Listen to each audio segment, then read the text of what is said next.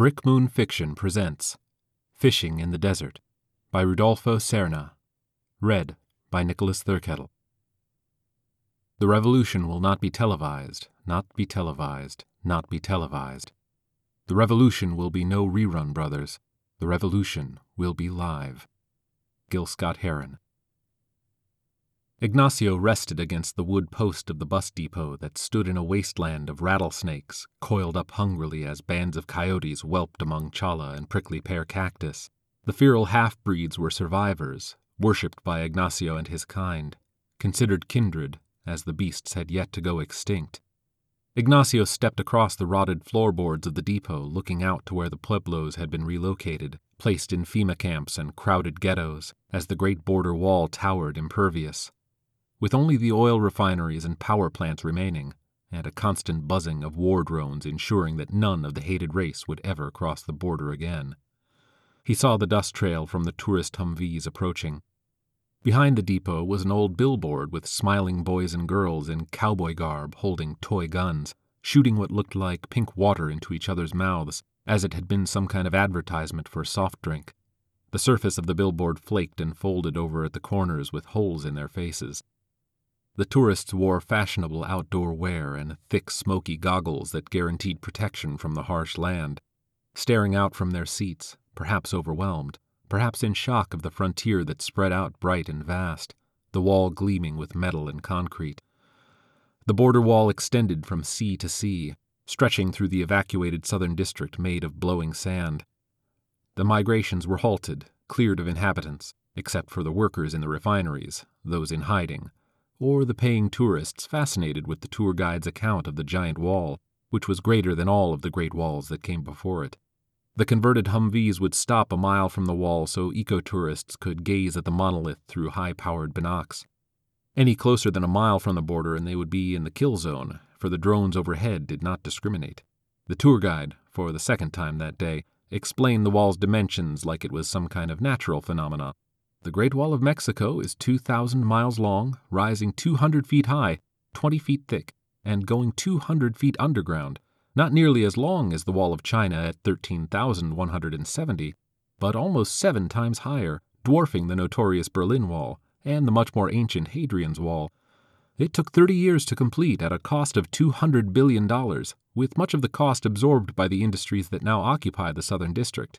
And due to the region's mega drought, the resettlement of the border population, and the success of the wall, there are no more humans, legal or illegal, living in the southern district.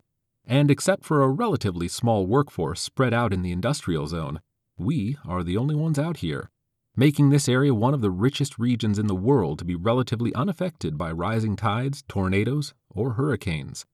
Tourists soaked in the frontier's inhospitable air, hot and thick with dust, transmitting their experiences, receiving messages, forwarding onto another live feed to be experienced by others. The hardware strapped to their persons, always running, recording and processing. Ignacio was untraceable, feral. No tags, chips, or comm devices to track him, as his kind always were, trying his best to avoid the drones and satellites. His cloak was long and ragged, blowing about like spent aura. First making sure that the tourists' Humvees had gotten further away, he turned and headed for the dark fissures leading to Father's garden. The arroyo was still stained where water once ran. Tracks of lizards and birds came out from under desert shrubs, only for their tracks to be quickly covered with blowing sand. A hunter, Ignacio stepped lightly to avoid leaving tracks of his own, as he too was being tracked by eyes above. Shadows grew. Black rock dotted extinct shores as he disappeared into a narrow gully gouged deep. A crow hopped overhead at the edges while Ignacio traversed the rift, feeling safe in the planet's cracks. Until the land opened up onto a small canyon, he quickly scanned the ridges of the hilltops that tapered off with raised sediment, looking for threats, potential game hidden in thistle. Tufts of dried desert grass stuck out from mounds of stone, brushing his ankles as he sunk in the white riverbed. Ignacio approached the dome plastered with a mixture of straw and mud, a surface just slightly darker than the surrounding sand, with wood posts meant for tethering animals or tarps for shade. The structure looked abandoned, sitting next to boulders, dead chala and shrub, camouflaging and disguising it in the riverbed. Ignacio could hear the chimes made of colored glass set in pieces of steel, hanging just outside a large arched window at the center of the mud dome. Slowly opening the wooden door, he did not want to bring attention to himself. Unable to keep the sound of the old door from creaking, trying to avoid detection, as was his way when moving across the surface. Father sat, barely clothed except for the white linen that covered below his waist, sitting cross-legged on the floor in sunlight coming through the window. The old man had been a cult leader back in the day of hyper-doomsday scenarios and back-to-earth movements that resembled all the other communes. His blue eyes radiated from a leathery brown face with a long silver beard that matched the thinning hair flowing past his shoulders. He had been an eco-revolutionist, promising freedom from corporate America by practicing permaculture, polyamorous relationships, and limited exposure to society, cyber and otherwise. He was like a lizard, bathing in sunlight. The tattoos on his body were random symbols and images, placed at different times in his life without any coherent theme.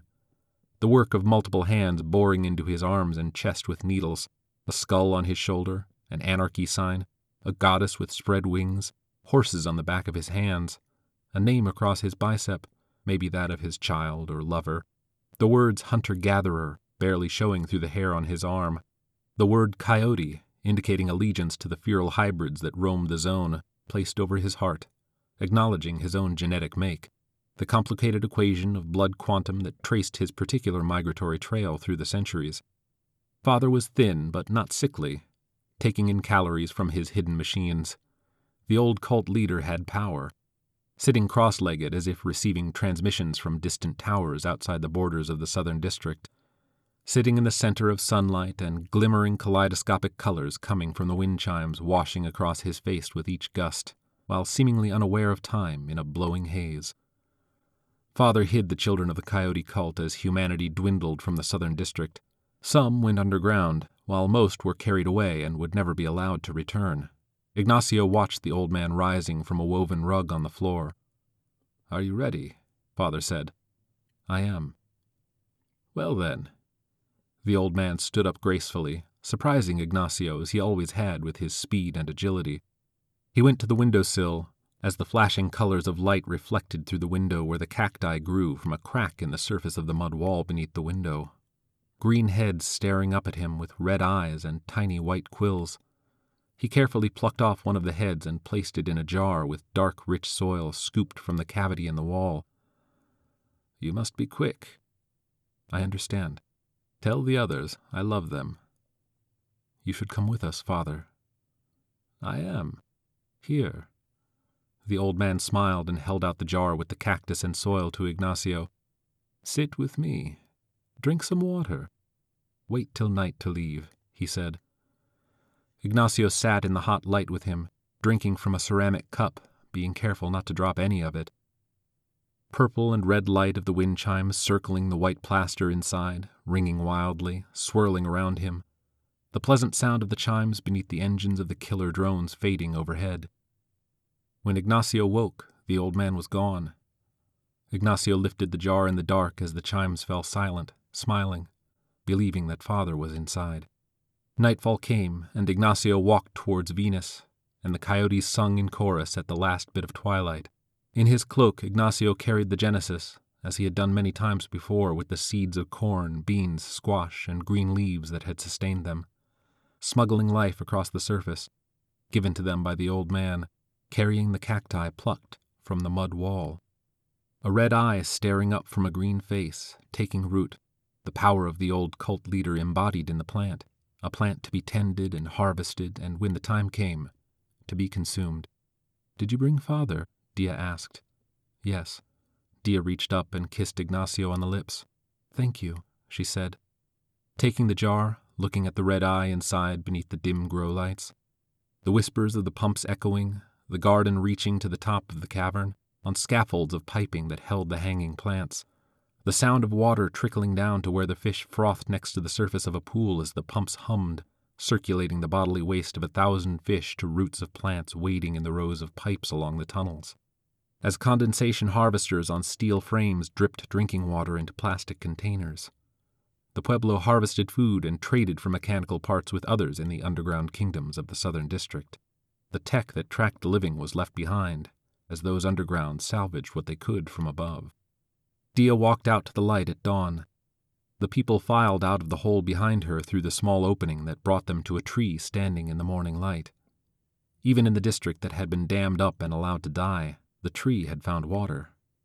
Searching out with its roots like tentacles pushing through dirt and rock, as its cells had been programmed to do eons before, reborn many times. Those of the coyote cult gathered around the tree. Parts of it had already yellowed and dried, and the rest of it would eventually die. Father had forbidden them to get into the trucks when the evacuations began, as the government resettled their kind. Taking them by the hand, the cult leader had told them to hide, to run to the caves. "Tell them what Father said," Dia told Ignacio. "He said he loved you all." Dia reached out and grabbed a hold of Ignacio's hand. "Was it worth going?" One of the faces gathering under the tree had said. "We had to fetch Father's soul. We are nothing without soul." "Just animals like all the rest without soul," Dia said. "We knew they would find us, and that we would have to move. Just like all the others who stayed too long, thinking they would never be found. Father told us this," looking at the other faces of those who had hidden when the trucks came. A baby started crying. Hands comforted the child as more faces gathered around the dying tree that had grown in the deep gully, allowing only a sliver of sunlight through the surface of limestone.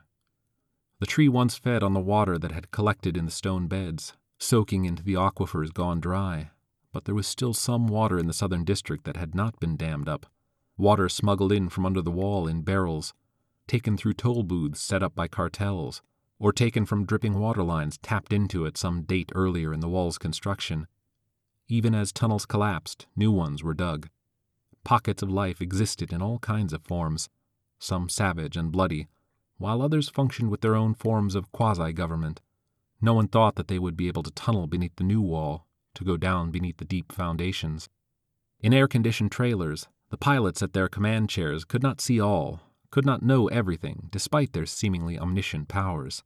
Their reach did not extend so far and wide underground. They could only randomly blow up tunnels and caverns to kill those inside.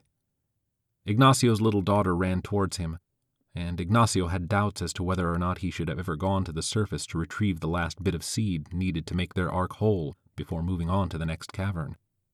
Satellites would eventually find a flash from a solar panel or wind turbine, no matter how deep the gullies and cracks went. The Pueblo had already been in the cavern too long. They would have to move on as the rest of their clans and families had been taken away, as the land lost its meaning, and they would have no choice but to wander. "Daddy, are they coming? Are they coming?" Ignacio picked up his child. "The night riders are upon us, but we will be swift and get away." Looking down at her, Ignacio tried to smile, referencing an old story from their library kept in trunks in a dry corner of the cave. "And get away, Daddy. They won't catch us." No, they won't catch us," Ignacio thought. Maybe it would be better to give up. He looked at the tree. He looked at the crevices they had emerged from, so small that only one person at a time could get through. How bad had it been for the others in the camps, prisons, and cities? It was just news they had heard from those wandering the nexus of tunnels and caves about how the refugees suffered. "We'll find the tree, Daddy?" the little girl asked. "Yes, my love. We will find the tree." "Will we go to the mountains?" "Yes, we will get to the mountains." "And we can stay in the caves?" "Yes, we can stay in the caves." "I don't want us to die," the child said. And the father thought about how to answer. "We will not die. We cannot die, remember?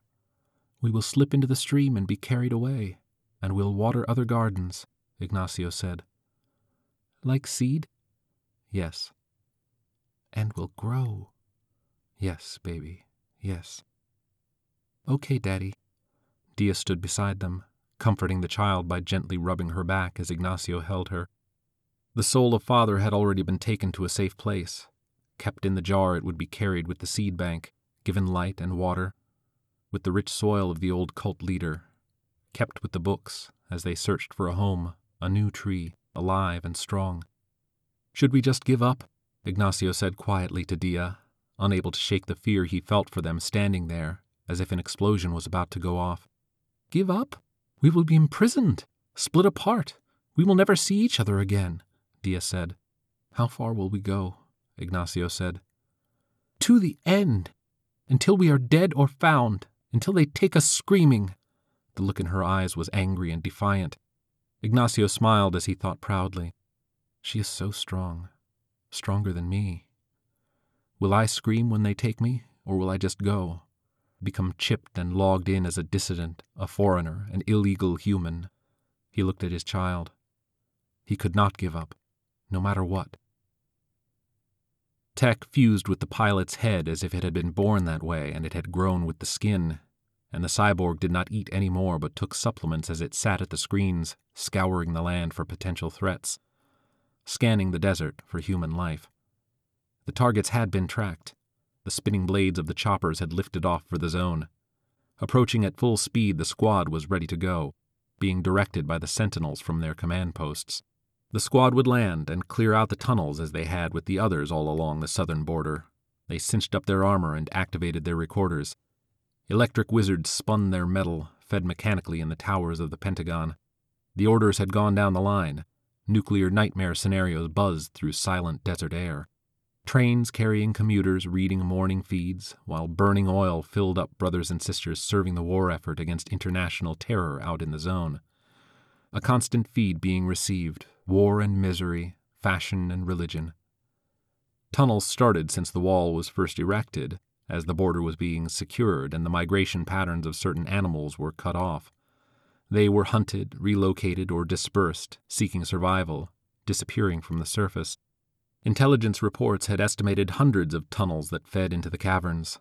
Then thousands of tunnels were suspected, all leading to a world underground. Wars broke out across the ocean on live feed. There weren't enough soldiers to stop the migrations from fallen capitals.